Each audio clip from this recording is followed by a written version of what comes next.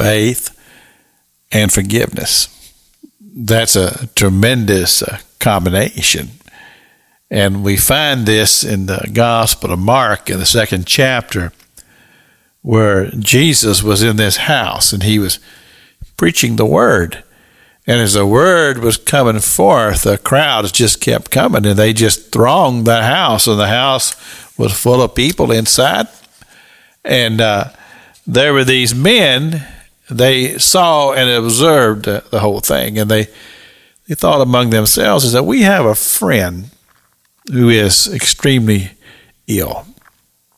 And I believe that they perceived that if they could get their friend in the presence of Jesus, from everything they had heard, that their friend could be healed. But the problem was that Jesus was in this house, and there was just a multitude of people thronged up close to him. And there was just no way to get in there with a stretcher or whatever conveyance they might have their friend on. So they devised a plan, and they decided that they would take the tiles off the roof, and they would tie ropes to this conveyance that they had their friend on, and they would drop him down in the very presence of Jesus. And the plan worked. And so Jesus is preaching the word, and all of a sudden there's a noise up on the roof, and all of a sudden there's an opening, and here comes this conveyance down with this man. Now, the thing that happened immediately, Jesus, he took it all in, and pretty quickly he figured out what was going on here.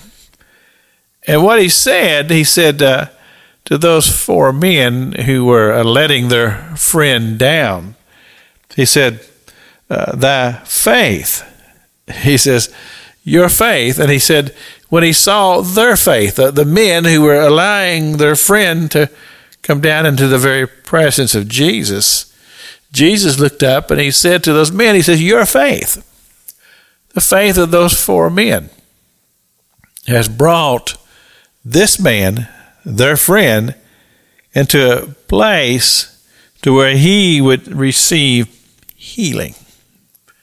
And so faith has been in action here.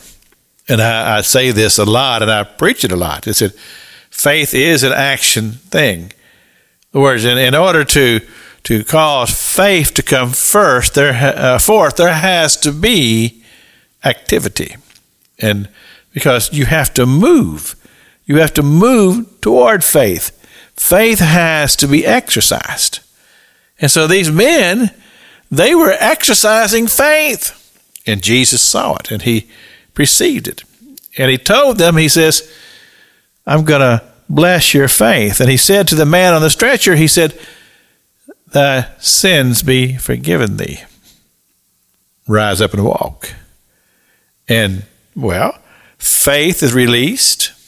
Jesus, who had the authority to bring forgiveness into the room, all of this activity, which is very spiritual, is being released in that room, and a miracle takes place. I believe there's a formula here that we could apply that in our prayers, in our actions, in our church services. This is Pastor Jack King with the Gospel of the Radio Broadcast.